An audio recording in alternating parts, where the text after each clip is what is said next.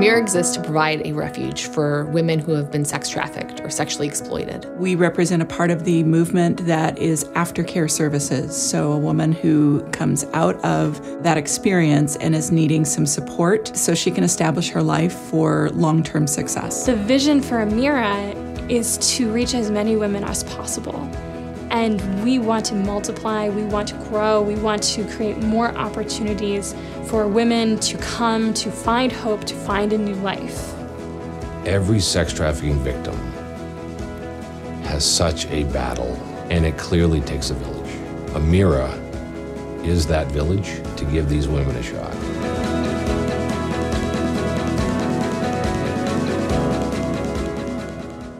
So if you've never heard of Amira, we are a trauma-informed aftercare service provider for survivors of trafficking.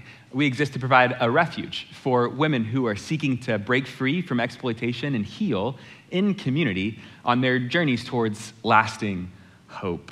And so we're talking about the issue of trafficking today. So it is a little bit heavy of a topic, but with your permission, we'll dive into that a little bit, because my expectation is that we'll leave this place, even though we're looking into some of the most horrific things that we can imagine, that we'll leave here feeling hopeful and equipped to move with God, who is active in this world to redeem and restore and make new.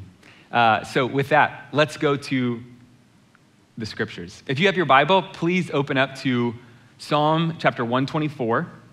We're going to read it. I'll pray, and then we'll dive into the message together this morning.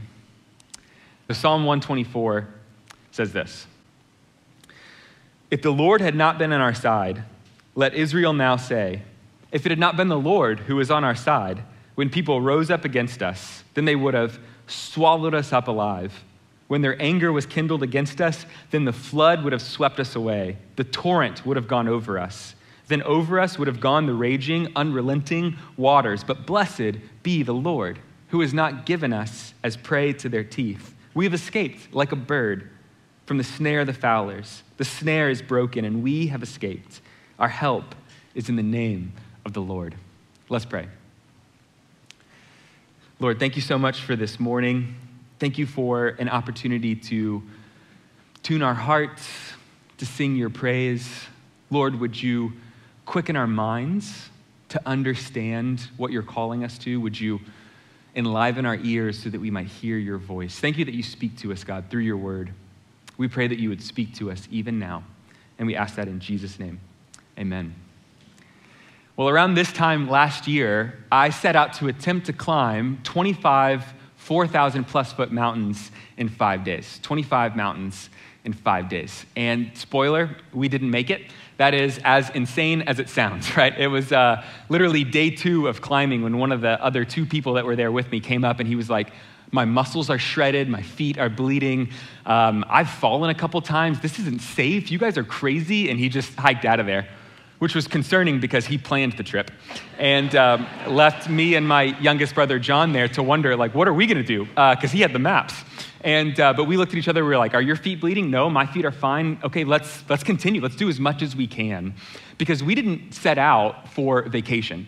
We weren't there to see the sights. We set out as a part of a movement to call attention to this reality that right now there are millions of people around the world who are bought and sold against their will. It's a movement that we call Move for Amira. It's an opportunity to move in solidarity with survivors of trafficking, because the reality is, for the even 1% that have an opportunity to escape or for whom law enforcement intervenes, that is just the beginning of an incredibly difficult process of recovery that requires enormous grit. It's like attempting to swim the English Channel or run a marathon or climb 25 mountains in 5 days. It takes courage and resiliency. So we just looked at each other and we said, let's set our faces like stone towards that goal. And with as much strength as we have in our legs, and as many days as we have in front of us, we will complete this goal by God's grace. And by God's grace, there was lightning above the ridgeline for a couple of days.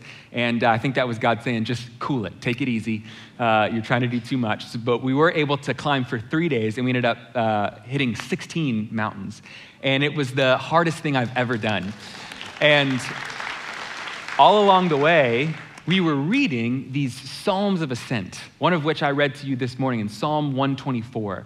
That felt appropriate. As we were ascending these mountains, we were reading these Psalms of Ascent that the Old Testament people of God would read year after year as they journeyed towards Jerusalem and they ascended the hill into the city to worship God there. They would sing them along the way. And it was amazing for us as we sang these songs sort of in motion with a mission on purpose, how they would lodge themselves deeply into our hearts. If you've ever curated a playlist for a road trip, you know that certain songs can take you back to certain moments in history. So there are certain songs that will take me right to the West Texas highways in Big Bend National Park, or to the bridge, or the Charles Bridge in the Czech Republic, or on the journey from Pokhara to Kathmandu, Nepal. Certain songs can come to define certain moments, and certain moments can come to define who we are. And that was the idea behind these Psalms of Ascent, that as you read them year after year, this sort of Old Testament road trip playlist, that the realities would land in them such that they would come to define not only how they viewed God, but how they viewed themselves. That if this is true of God, this is meant to be true of me. And it's a song about the rescuing, intervening nature of God. That he does not stand aloof from our suffering, but he enters in. He gets his hands dirty. He condescends to lift us up out of the ash heap. And they would have understood that if this is true of the character of the king, then this is true of the character of the citizens of the kingdom. This is who we are. This is what we're known for. Because we all have something that we're known for, right? Every one of us has something that we're known for. This works on a social level, as seen by like the show Friends, right? Where Joey is the hungry one and Chandler is the funny one and Ross is the one that gets divorces, right? They all have something that they're known for. This works for all of us. When your name comes up in conversation or you enter into someone's mind, there's something that you're known for, right? For me, unfortunately, socially, one of the things that I'm known for is saying the wrong thing at the wrong time. I'm sort of known for putting my foot in my mouth, if you will. And so there are like a list of stories, a canon of stories that friends will not let me forget of moments that I've inadvertently said the wrong thing at the wrong time. The worst of them was when I was 23, 24-year-old, just starting grad school in Boston. And I had just come out of a on and off again sort of relationship. And when I moved from Texas to Boston, we didn't quite put the proper boundary markers on the end of that relationship, which for those of you in the dating pool would not recommend. And so we're still sort of talking, and her birthday rolls around. And I thought, well, it would be strange to not say something on her birthday, like we've been communicating, but I don't want to be confusing, so I'll just send something right down the middle, platonic, not flirtatious. So I just sent the text, 25 and still alive, exclamation mark. Only I didn't recognize that I had mistyped the word alive, and my phone was trying to be helpful, so it auto-corrected whatever I typed. And so the text that she received was 25 and still alone. On her birthday, right? And that provided all the closure that we needed. That was it, relationship done. And that was the wrong thing at the wrong time, right? And for me, unfortunately, that's something that just keeps following me. I don't know, the Lord's just providing humility. I don't know what it is, but that's one of the things that I'm known for. We all have something that we're known for. That's true of each of us. When your name comes up or your face pops into someone's head, and that's true spiritually.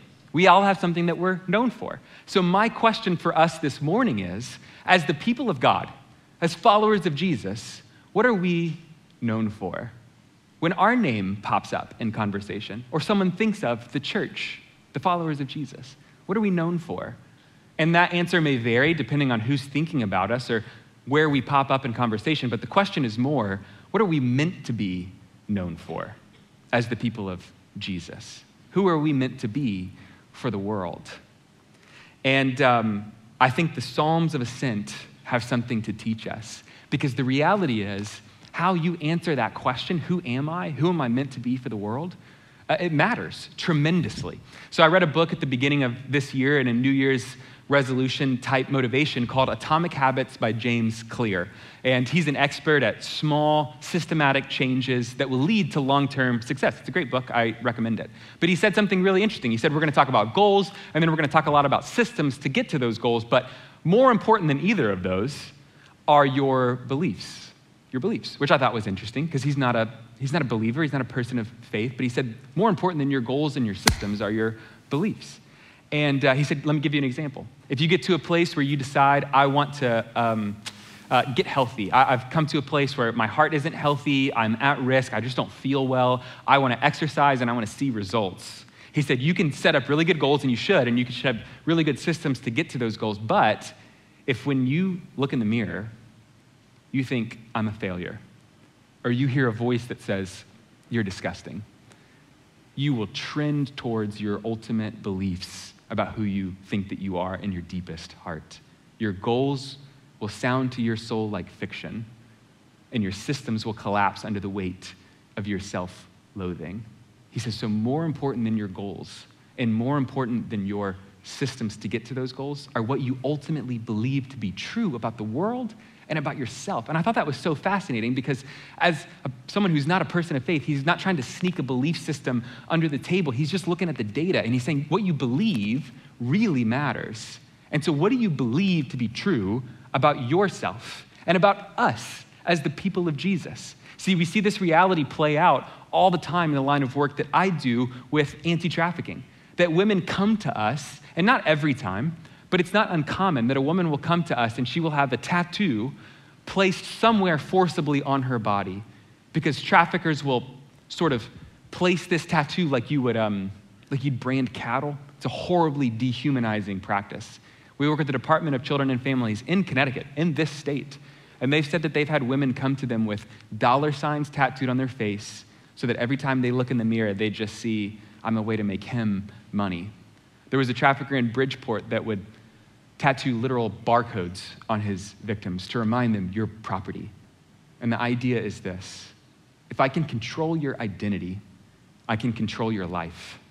If I can distort who you think you are at the deepest heart level, I can control the outcomes of your life. And that's what they come to us with. And so it's no mistake that the name Amira means princess. It means daughter of the king. And the idea is that when she comes to us, she would go from seeing herself as who they said they were to someone whose identity is defined by her proximity to King Jesus. That you have dignity because you were made in his image, because he stepped towards you in love. You are now Amira. You're loved. You have agency. You have dignity. And when they get that, when they understand this is who I am at the deepest heart level, that changes everything. That becomes the key chemical ingredient to a transformed life. And David understood this. King David, who penned Psalm 124, understood this well, and so he would write a song about it. Who are we as the people of God? He would say, we're the rescued ones. And this song, I love it. It's a call and response psalm. He says, if the Lord had not been on our side, then he pauses and he says, let Israel now say, if the Lord had not been on our side. It was like the Old Testament's way of saying, everybody, say it with me. If the Lord had not been on our side, we would have been in trouble. But blessed be the name of the Lord. Our help is in the name of the Lord. He has come for us. He has rescued us. This is who we are. And the reality that I want us to understand this morning is God's love comes to us and transforms us and then sends us out to be a transformative agent in the world. God's love comes to you, but it doesn't stop with you. You're meant to get caught up in this river of redemption, to move with him as he moves on this planet. Because here's what's so fascinating about this Psalm of Ascent. They would sing this in their pilgrimage towards Jerusalem, so they're singing this song about the rescuing, intervening nature of God, while literally in motion, right? They're moving. And there's a truth that I want us to grab from that this morning, and it's this, that true worship often comes in motion, right? True worship involves action. You see this in the writings of the New Testament. The Apostle Paul would say it in Romans chapter 12, verse 1. He would say, therefore, I urge you, I'm pleading with you, brothers and sisters, in view of God's mercy, to offer your bodies as a living sacrifice, holy and pleasing to God. This is your true and proper worship. And so what do we see from that? Yes, worship is singing. Yes, worship is crying out with our hearts to the Lord. God is not interested in actions that are divorced from the deepest and truest places of our hearts, but worship is a song, and it's more than a song. Worship involves action. He says, in view of God's mercy. What's he referring to? This reality that God himself, the Son of God, would take on human flesh, would become a man, and then would march towards a literal physical cross to lay himself down so that sin could be moved out of the way and sinners could be reconciled to a Savior. He says that's not just a spiritual concept. That happened in a physical world. And he says, in view of God's mercy, offer your own bodies as a living sacrifice. I want you to put skin in the game, get involved. Because God's active and he's inviting you to come with him. Come move with me as I move on this planet. And then worship involves empathy. True worship involves action, and true worship involves empathy. In the book of Hebrews, in chapter 13, verse 3, he says, remember those who are in prison as if you were together with them in prison, and those who are mistreated as if you yourselves were suffering. He says, I want you to so identify with the needs of the world around you that you would see their story as your story.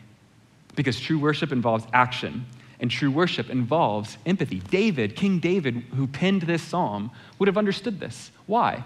Because he had been rescued out of the mouth of the lion, from the sword of Goliath, simply by virtue of being a member of the nation of Israel. Because what was Israel but a nation of slaves who God rescued with a mighty hand and an outstretched arm out of the land of Egypt? That's who he is.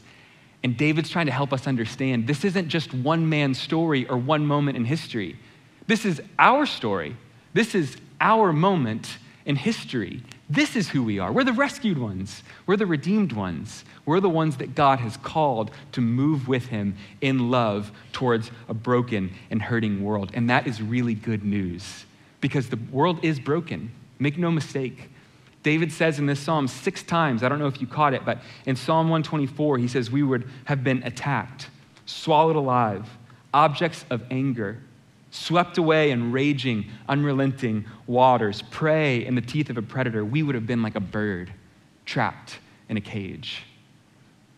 He says this world is broken. It's hurting. It's true that we live in the most affluent and safest nation in human history. And yet, even for those members of the population for whom that's totally true, there's no fear of want, there's no fear of physical violence. Experts are at a loss to explain the rise of assorted pathologies, of depression, of loneliness, of anxiety. They can't understand why suicide rates have skyrocketed in the way that they have in the last couple of decades. That we live in a broken world.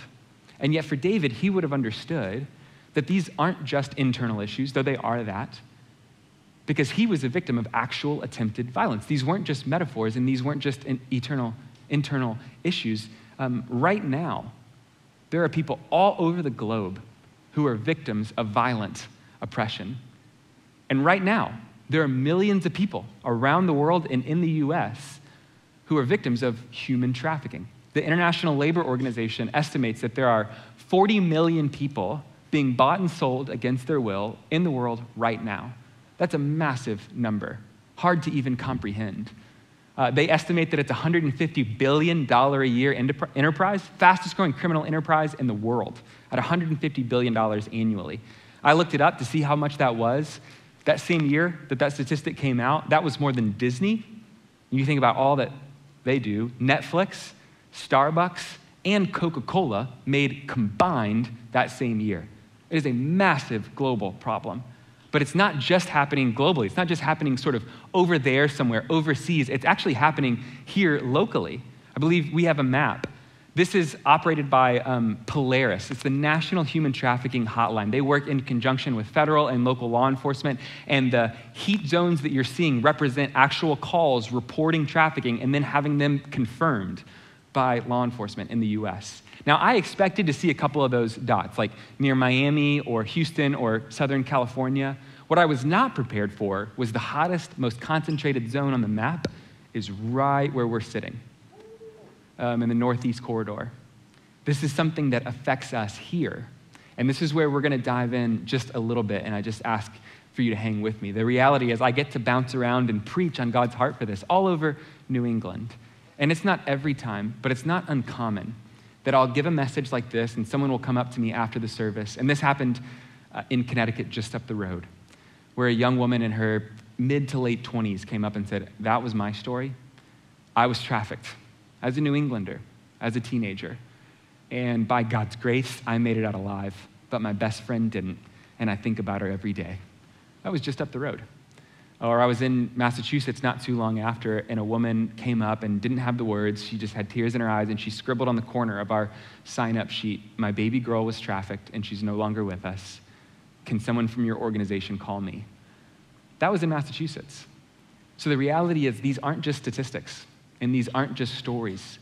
Chances are, this is happening in our neighborhoods. The Department of Children and Families in this state have said there have been confirmed cases of trafficking in every single county in this state, every county. So it doesn't just affect the big cities. It's not just between Boston and New York, though it is primarily there. It's everywhere.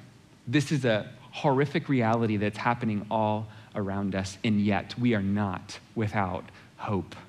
Why? Because Psalm 124 is true. God rescues. He intervenes. He moves towards us in love. Psalm 12:5 is true because the poor are plundered and the needy groan. I will now arise, says the Lord, and I will place them in the safety for which they long. And at Amira, we simply see ourselves as the people of God who will rise with God to place these precious women in the safety that they long for because God's on the move. True worship involves action. Why? Because ultimately worship is about proximity to the King. And our King is active. He is moving towards the poor, the needy, the forgotten, the exploited, the trafficked in love. And he's saying, come run with me. Come be a part of what I'm doing. And there's no greater invitation in life than that. And so as Christians, as the people of Jesus, who are we meant to be in this world? What are we known for? I think we're meant to be like a young Pino Layla. I'm not sure if any of you read the book Beneath the Scarlet Sky. It was one of the books that I was obsessed with in 2021. Not necessarily because of the writing. Actually, that sort of bothered me, and I put it down. But the story was so good that I came back to it. And it's a true story of a young Italian man who lived as a 17-year-old during the latter years of World War II. And as war began to ravage his hometown of Milan, Italy, his parents sent him out to Casa Alpina, the house in the mountains. It was a Catholic retreat center that he grew up going to as a young boy. And as a 17-year-old, he arrives at Casa Alpina, and one of the priests, Father Ray, starts sending him on these hikes. Early in the morning, waking him up at 3 and 4 a.m. and having him perfect these routes through the Italian Alps, through the mountains, and doesn't tell him why. Feeds him lots of pasta, which you would expect in Italy, and protein so that he gets strong so he can complete these routes. And then about 50 pages into the book, he pulls him into a chapel, just the two of them, and he sits him down and he says, I want you to know why I've been sending you through the mountains. He said, there's a group called the SS, Nazi enforcers, and they've got a list, most of whom are people of Jewish descent, and they're going through and they're finding all the people on the list. And young Pino asks, what will they do when they find them? And he says they're murdering them on the spot. And the author, who spent countless hours interviewing the real Pino Layla, said it was in that mind that the concept of evil, which had never entered the most remote or troubled parts of his young mind, came flooding in. And he verbalized it. He said, that's evil. And he says it is. And yet, God's not inactive, and neither are we. This place has become a safe home, a safe harbor. We've been hiding them here, and yet they can't stay here because eventually they'll come looking for them. So we need someone to lead them through the mountains into Switzerland and into freedom. And he says, I want you to do it. And he says, but I need you to know, if you say yes, you become a living sacrifice. If they catch you, they will shoot you on the spot. You're committing an act of treason. I want you to go in eyes wide open. So you say yes or you say no, but I want you to know what you're getting into. It says he thought about it, and then strength and emotion filled his soul in a way that he'd never felt before. And he looks him in the eye and he says, I will. I'll lead them. And then he begins leading them through the mountains to freedom. Now, generally in my marriage, I'm the early to bed and my wife is the night owl. But when I was reading this book, it was flipped. It would be like 1 or 2 in the morning and my wife would be like, can we please go to bed now? And I'd be like, not now, babe. He's got a woman on top of the mountain and we just found out she's pregnant. He's gonna have to ski with her down the mountain on his back. Like, I can't leave him now. And I just think that's such a beautiful picture of who we're meant to be as Christians. We don't rescue anybody. Salvation is in the hands of the Lord, right? But we can be a guide. We can show you the way that he showed to us through the person of Jesus, who is the gateway to freedom, to life, to eternal hope and peace. And that's a beautiful picture of who we are as Amira, that we don't rescue anybody, but we can be a guide. We can take you by the hand and we can show you a way of life. We can show you a God who would come to save you, to set you free, and to give you a new start and a new hope. And so who are we as the people of God? What are we meant to be known for? I think God is calling us to risk the cold danger of the mountain of mission. That he's saying, come run with me. And as we follow our King lockstep up the mountain, we'll feel some strength return to our legs, metaphorically speaking. As we breathe the cool mountain air, we'll feel our heads begin to clear that this is who I am. This is who I was always meant to be. As we walk lockstep with our King. Is it easy to climb a mountain? It's not, but it's beautiful and it's worth it. And this is what God's calling us to. This is our true, proper worship. And so to close, last year after climbing those mountains, I was volunteering in one of our safe homes with the women. And we were sitting around a dinner table. There were 9 of us, a couple of Amira staff, a couple of volunteers, and survivors at the table.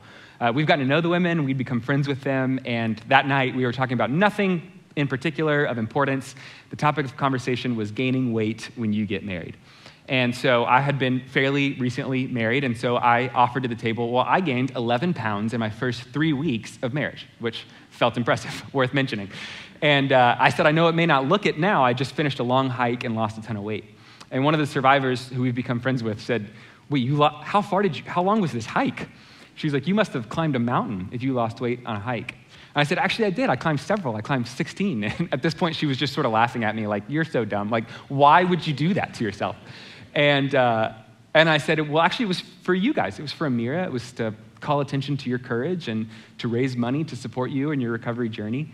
And in a moment where it was super not normal to show emotion, she, right there at the dinner table, just started crying. And she almost looked upset, like it was an affront to her basic belief, like what she believed about herself. And she said, you did that for me? You did that for us? And I said, yeah, I did. And actually, we got to pray for you by name at the top of one of the mountains. And at that, she choked back tears and almost had to get up from the table. Not too long later, she came and found my wife and I, and she just said, hey, I just want you to know, my whole life I've been taken from, I've been abused. It's hard for me to think of anything that anyone has ever done kind for me, much less climb 16 mountains. And not too long later, I was at the home doing some volunteer kind of maintenance work with some other folks. And one of the younger survivors who was in the room with us came up and she said, I'm so glad you're here. This woman who we'll call Lisa is going to be so happy to see you. She said she had a really hard day. She was just sitting outside, kind of crying under the weight of it all. But as like a mantra, she was just repeating to herself, someone climb mountains for me. Someone climb mountains for me. And about 6 months later, she told my wife and I just need you to know, that changed the way that I look at myself forever. I'm worth fighting for. I have dignity. I have value. And not too long after, she was offered a full-time job, which for her had her euphoric. Like she was almost having like a manic episode. She was so thrilled that she got offered a full-time job. She came almost dancing and spinning into the room. She sat down at a desk, and it was like she forgot the rest of us were there, and she just sort of said quietly to herself, could this be me? Could I be this girl? Is this always who I was supposed to be? And then she just broke down crying. And then she said, epiphany. I just had an epiphany. And then she said, 16 mountains? I just had an epiphany. And I'm not as emotionally developed as my wife, so I was a little comfortable with that level of emotion. My sweet wife got up and gave her a hug, cried with her, prayed with her. And from the safety of my distance, I just asked, Lisa, what was your epiphany? Like, what did you realize? And she said, it's Christ. He loves me, and he's going to take care of me, and I'm going to be okay. And I love that story because it's such a beautiful picture of what happens when we take God up on the invitation to believe in hope and to feel equipped to run with him towards the lost, the broken, and the hurting. We become, in a really small way, all of us collectively, a little picture of Jesus. That he came and he didn't just ascend some mountains in the northeast of the United States, but that he ascended the hill to Jerusalem, walked past the city gates, and then walked up that hill to Calvary, where he bled and died for you and for me. And when we get that he came for no other reason than simply he loved us, and it is his nature to redeem and to intervene, that changes everything. And when we move with him, when we offer our bodies, when we step towards the world in love, we become a picture, a live action display of God's grand drama of redemption. And we get to be a picture of Christ to the world. And that can change a life, and that can change the planet. Let's pray. Lord, thank you for an opportunity to just think a little bit about who you are. Lord, I am just grateful that we get to be a part of what you're doing. Thank you for your rescuing, redeeming activity in this world. Lord, I pray that if there's anyone in this room that always thought Christianity was like approximating a life to a moral code or being a good person, that you would help them to see this morning that no, that the story of Christianity is there's a God in heaven who loved us so much that he would send his son to rescue and to redeem us from our sin, from our destination, to give us a new name, a new story, and a new life. And then, Lord, for those of us that have been walking with you and then just have had this sense this morning that you're calling me to move towards the lost, towards the broken, towards the hurting, that I want to be a part, God, of what you're doing in the world. I pray that you would give each of us a vision. What might it look like for me to offer my body as a living sacrifice, to step into the game and to be a part of what you're doing in the world? Because, God, we know that when we walk lockstep with you, there's no greater joy and there's no better way to live. So we love you, Lord, and we pray that in Jesus' name. Amen.